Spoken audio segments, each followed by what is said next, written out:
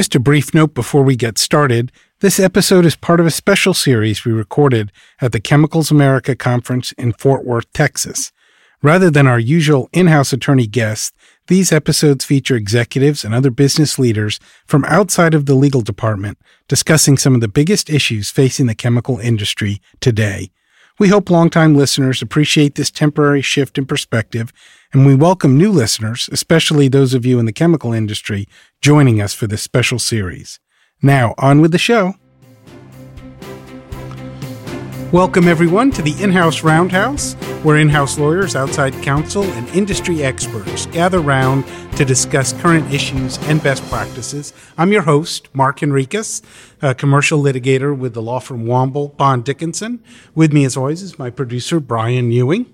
We are here in Fort Worth recording a special series dealing with the chemical industry, and today our guest is Kaushik Vashi, who's a professional engineer. He's Vice President of Engineering and Process Development at DanChem, located in Danville, Virginia.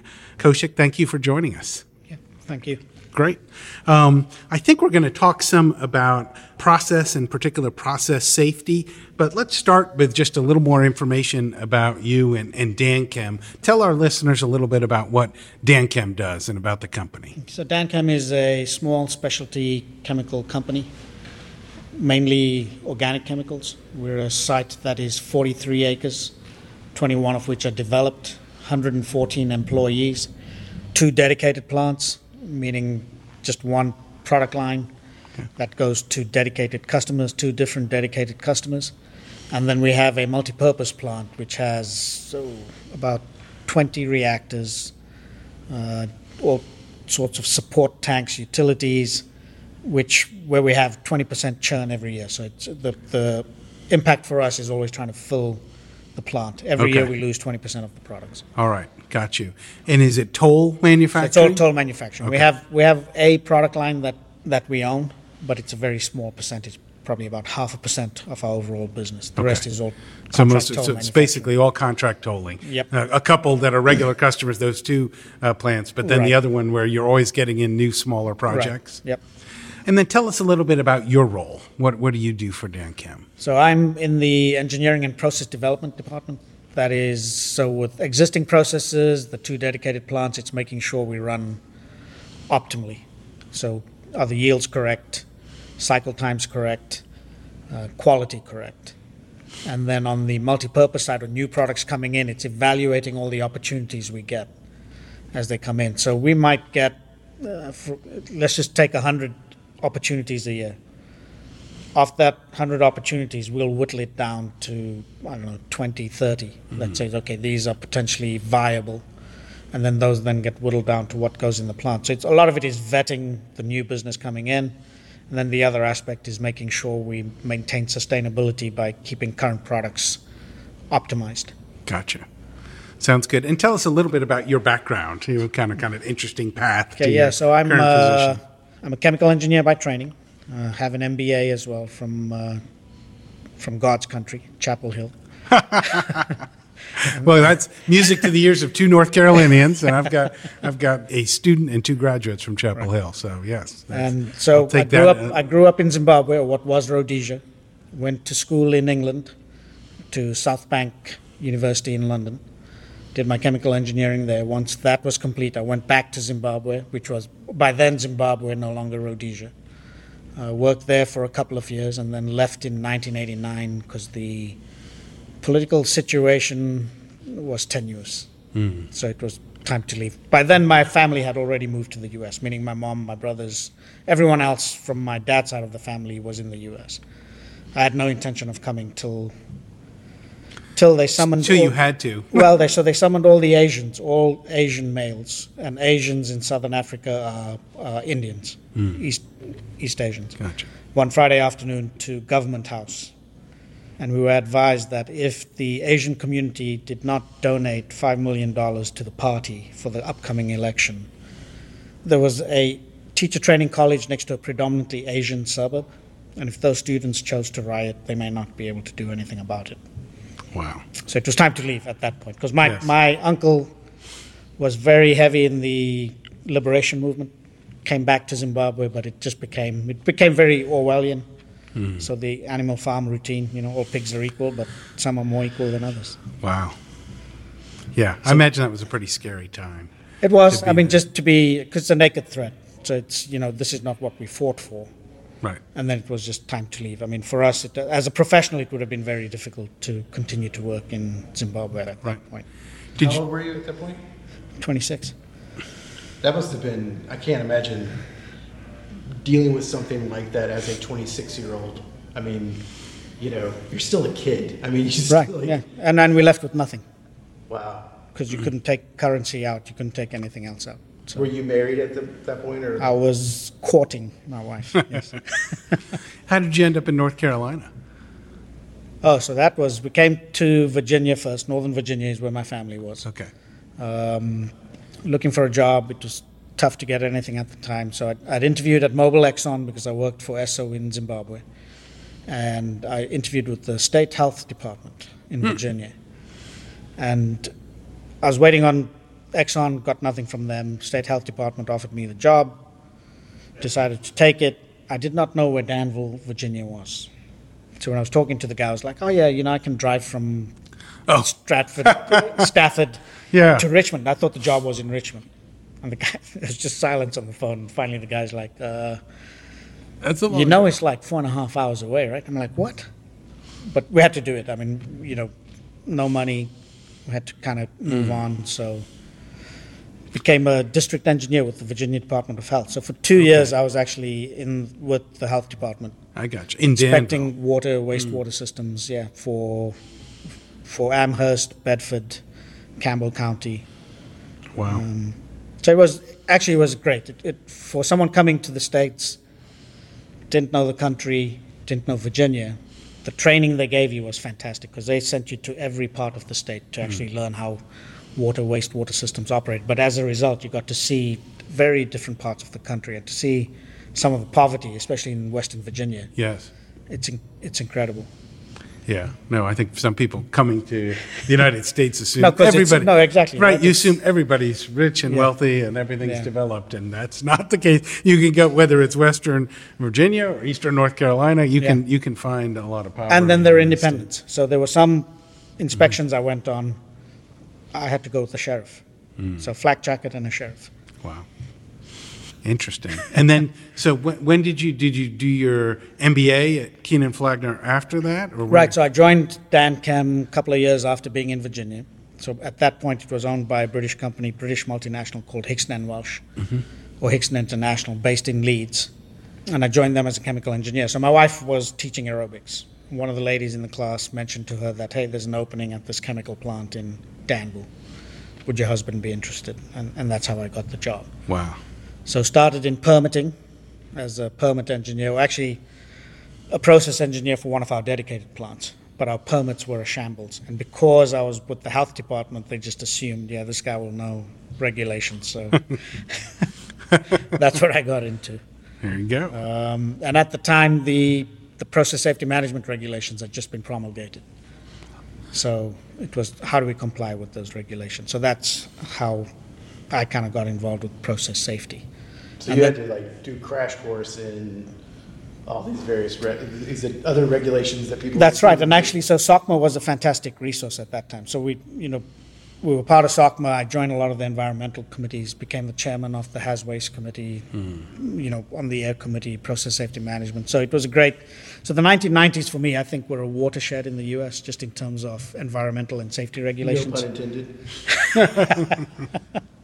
So it was great. It was a great time to learn all that stuff, actually, because it is, I think in the chemical industry, safety and the environment are very closely tied. You can't separate it like making widgets. Mm-hmm. It's part of what you do. It's classical chemical engineering on the process safety side. Yep. And Hickson's put me through the MBA. Ah, they did. Okay, and then I left, so they were not very happy. And so you joined DanChem in what year? 1991, okay. February 1991, and left DanChem in just before 9/11, so June of 2011. Gotcha. But you're back. I'm back, yes, because it's home. I have a lot of sentimental attachment. Because when I joined the plant, we didn't have a lot of the equipment we had now. By the time I left, we had a lot of the equipment. We moved a lot of processes from the UK. We installed these horizontal reactors, which we're now known for in terms of having the largest suite in the chemical industry. So there's a lot of, I guess I'm sentimental at heart. I hate to admit that, but I am. And what is, for a non-chemistry person, what's a horizontal reactor? So a horizontal reactor is essentially a vertical reactor. Looks a lot like your washing machine. Everything's top-loaded, your agitation's around the side. The horizontal reactor looks like your dryer, with the flights on the side. And everything lays flat. You have a lot more surface area exposure, and a lot more power that you can put into it, horsepower in terms of agitation. All right. And that's something DanChem's known for. That's something, yeah. Well, at least we like to believe we have the largest suite of horizontal reactors in the industry. Great. How else have you seen the company evolve and the industry evolve during that period? So a lot of consolidation. Whereas before, I'd say early 90s, late 90s, a lot of the smaller tolling companies were entrepreneurial. They were owned by someone that either left a big company because they didn't want to deal with the bureaucracy. And then as we've moved along, there's either been consolidations or they're selling out because the owner's children do not want to be in that industry or prefer to be doing something else. So I think they're selling, they're cashing out. And now there's a lot more, venture capital money in these businesses. And again, further consolidation as they kind of consolidate, build the portfolio, flip the portfolio. So to me, I think that's probably one of the biggest things. And then getting young people in, because between 98 through, I'd say, 2010, 2011, a lot of the chemies that came in wanted to do something other than a dirty job, right? So you see everything on TV that's computers and you can slide your finger across the screen and everything happens. That's not the chemical industry. So we lost a lot of engineers that didn't come in. So there's a huge gap between the engineers or just borderline boomers that'll retire, young engineers, and there's not a lot in between. And for me, that I think should be a little bit of a concern just because you've lost some of that experience. And how do you bring it to play in terms of making processes safe? But you are seeing younger people. We are now, yes. So we're seeing a lot more younger people coming in now. But it's that gap between the boomer generation, so essentially Gen X, right? Gen Z, or millennials. Yeah, that there was that. Right. Folks not interested, and so there's right, and because they were offered a lot more money going to .coms. I mean, that whole .com boom was between 2001 and 2010. And there is I think that's an interesting point to bring up because there is that risk of losing some of that institutional knowledge. Right. If it isn't passed on. I mean, yeah, you've got the training, these younger kids have the training and the academics, but you as a veteran of the industry know that there are certain things that you learn by doing, and you don't even learn by doing, you learn by doing with someone who's done it and in the trenches, and if that doesn't happen, then you lose some of that really. Yeah, that mentorship. So you're not having to relearn, you're not recreating the wheel. So I think part of it is, part of that change also is that the larger companies have also consolidated. The older employees get offered the retirement because it's cheaper to hire someone younger, but you're losing a lot of knowledge. As a result, a lot of contract manufacturers now have the process knowledge of technology that's actually owned by someone else. Yeah. And they don't have that process knowledge. So I think the other dynamic that's at play, for me, from my perspective, is we're a guardian of that knowledge, so we have to make sure we protect their knowledge, even though they may not know that. Right, knowledge. They may not know their own process because you've been doing it for so long. Exactly. that you're really doing it, or refining it, revising it, those kind of things. Or just know the nuances, and they won't know the nuances. Well, when I asked Brooke DiDomenico, who was a previous podcast guest, what she would like Kaushik to talk about, she said process safety. So let's turn to that because you've obviously gotten that experience. Maybe you can pass it down via the podcast, if not directly to other people. Give us an overview of process safety concerns, and then maybe some practical things for folks to be considering if they're in your role or aspiring to your role on a process safety side. That's a hard question. Let me break it down. So, maybe let's just start first. What does the term process safety mean for someone in your industry? Process safety means how do we run a reaction or a process so that as far as we possibly can, we make it inherently safe. So an example would be, you have atom A, atom B, they react, or molecule A, molecule B, they react to give you molecule C. They exotherm, so it generates a lot of heat. Maybe it's in a solvent. So what happens, a potentially unsafe reaction or harder to control reaction would be you put all your ingredients in the vessel and you start. See what happens. Which is how there used to be a lot of polymerizations that used to be that way. Right.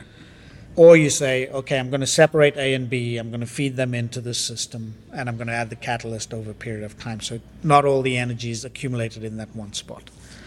So for me, that's the process safety aspect, is saying, okay, can we design that? Sometimes as a contract toll manufacturer, you don't have that leeway because your customer's bringing you the technology. There's only so much manipulation you can do.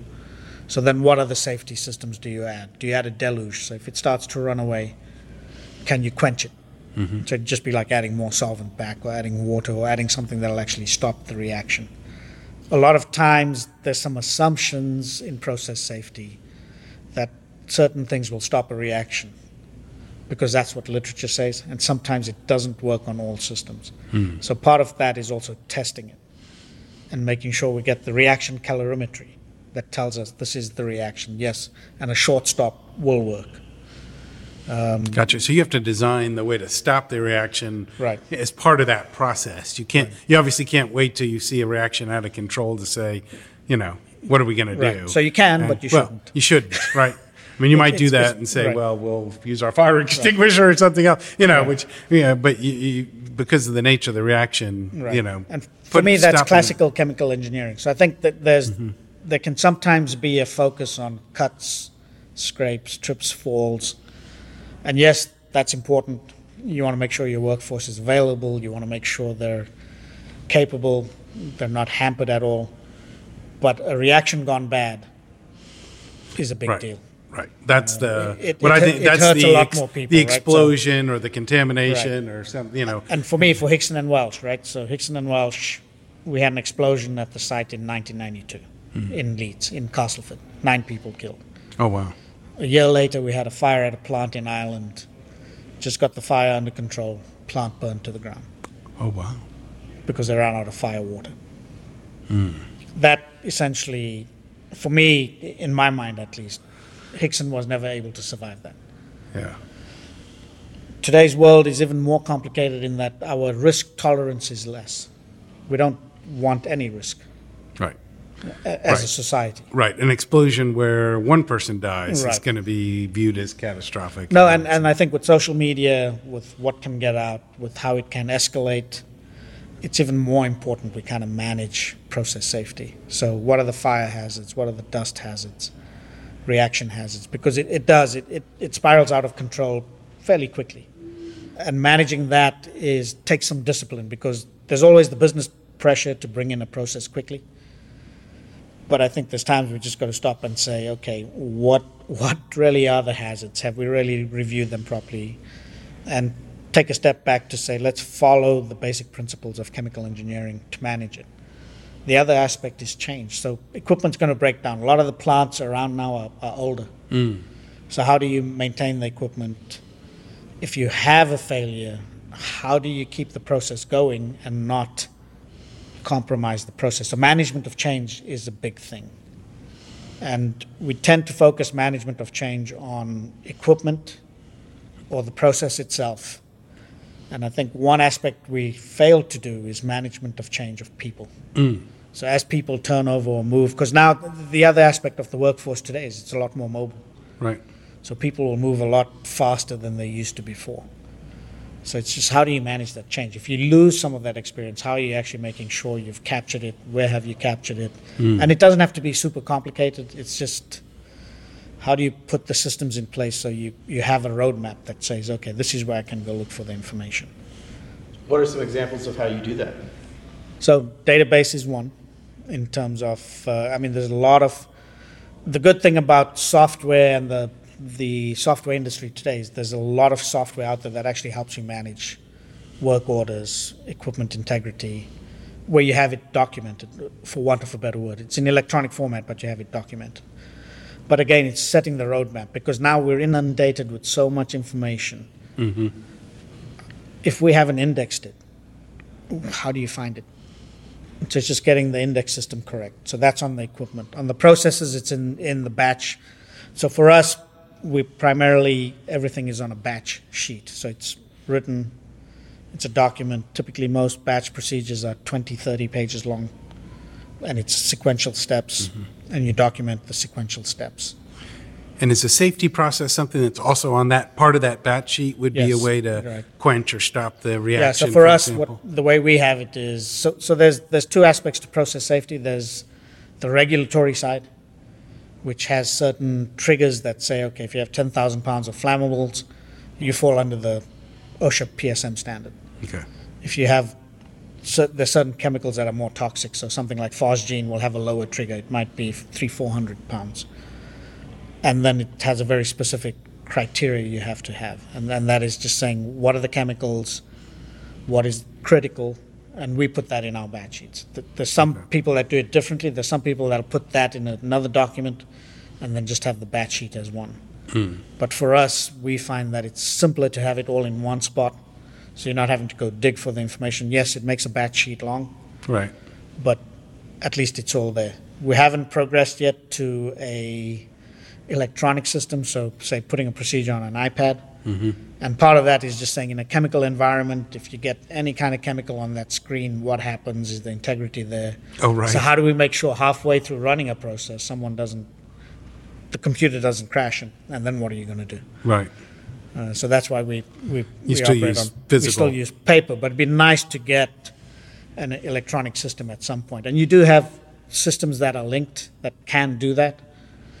But then the amount of resource you have to put in to make sure you're actually verifying the program, verifying it works, and then every time you change a process, you'll have to change the programming.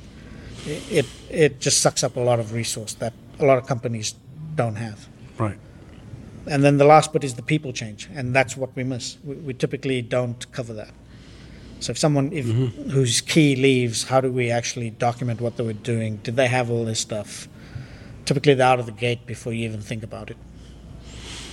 So if I'm understanding, each time you get a new process in, on your plant, where you're going to do a batch sheet, but you're also going to design some process safety around that in terms of what are the parameters, how do you control or stop the reaction, and then do you do training on, with the folks so they know how to do that, or how they decide whether the reactions are. A new process, we develop a little PowerPoint that says these are the raw materials, this is the process. That's quite generic, because what might happen is you might start at a 5-liter scale, and a year later you might be at a 1,000-gallon scale. So while the basics of the process stay the same, there's certain things that change, like quantity. So we don't want to put that in there, because if that changes, you've got to change the PowerPoint slide. So we try and make it reasonably generic, so we're not having to go through that change. And then the batch sheet actually covers the quantity changes. So that's how we've elected to do it, so that it's fairly simple. It is, you're dealing with, I guess one of the difficulties for engineers is making it so that a non-engineer can read it, because the operators are non-engineers. Right. So how do we make sure they actually understand what's being said? So we do quite a bit of work on that, just to make sure we write it in a way that anyone can understand it. Gotcha. What have you found to be is there a most common factor in things that cause a problem, cause an accident, and how have you tried to combat that? It's probably for us at least, eliminating the human error side. So if we can automate it, if there's some interlocks we can put, we'll try and do that, so that we're not depending on an operator to intervene and make the stop on a process, because if they get involved in something else, they may not see it, they may not notice it if there was in some other part of the plant. So how do we automate it or error-proof it, so that we're not depending on human intervention? especially for the critical parts. I think the other side of it is we can get caught up sometimes in that it has to be a very elaborate evaluation of the safety risks. And not every process poses the same risks. So Right. you don't have to follow the same methodology, because what tends to happen then is people will pencil whip it. If you say you have to, we can be quite prescriptive sometimes. And I think the trick is to make it not so prescriptive, so that if it's not as high a risk process, your evaluation is a little bit different, can move a little bit faster, gives people the leeway to do it. Otherwise, they just won't. I mean, they'll start pencil whipping everything, because it can be an onerous process. And what do you mean by pencil whipping? They'll go through the motions, but they haven't really thought about what the issues could be. Gotcha. And they're going through the motions because they feel like that's what's dictated. Right. But not. And they know that But they don't do it for know the for this value that it is. process, right? Exactly, If we're right. simply putting salt in water. Yeah, and engineers, we're notorious for just saying, well, pump A into the reactor. Well, where's the pump? Where's the hose? What type of hose? What type of construction? Because some of these chemicals will actually solvate. They'll dissolve the hose. Mm-hmm. That'd be bad. So if you're not thinking about it, and if you're leaving it to that operator to decide, right, they're under pressure to produce. Right. They'll grab whatever hose is closest. Exactly.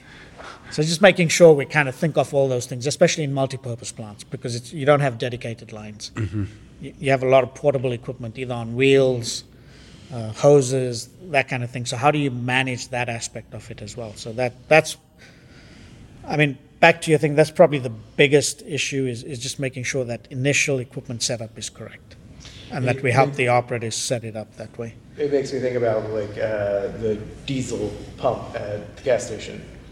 Yep. You can't put, at some point we figured out, this is how you stop this from happening. Right. Make the diameter of Make the nozzle bigger, exactly. Yeah. smaller than the diesel pump, and that way but that's if your equipment is mobile, if you're using this for various things, then the ability to grab the wrong thing becomes a lot easier. Right. And so how do you, once you acknowledge that, how do you then make sure that folks don't make those types of mistakes? So for certain chemicals, it's a very similar design criteria. You'll have hose connections that are unique to that particular chemical or that particular pump, so that it can't be used anywhere else in the plant. Or you simply hard pipe it. You simply say, okay, this part's not going to be portable. This is actually going to go in hard piped. And then our batch instructions will always have, because we change, so we'll do what we call campaign structures. So make 10 batches of product A, then 20 batches of product B, might be just 2 batches of product C, then back to product A. So you're constantly changing campaigns. So that setup instruction now is quite critical in terms of what do we need to have and what's key to that setup to make, not just from a safety side, but a quality side as well. Because the two are, again, for me in the chemical industry, those two are hand in hand. It's very different from other industries. Do you spend time actually on the floor, looking either for problems or making sure people have followed the batch sheets or the process, or does somebody else do that, like a inspection side? How is that handled? Yeah, so on new processes, the process engineer assigned to that process makes sure that setup is set properly. On what we call core processes or repeating processes, it's typically the plant supervisor, the operator, and there's check-offs and sign-offs that they have to do, and then periodic audits. But new processes, it will be the process engineer that checks it. Interesting.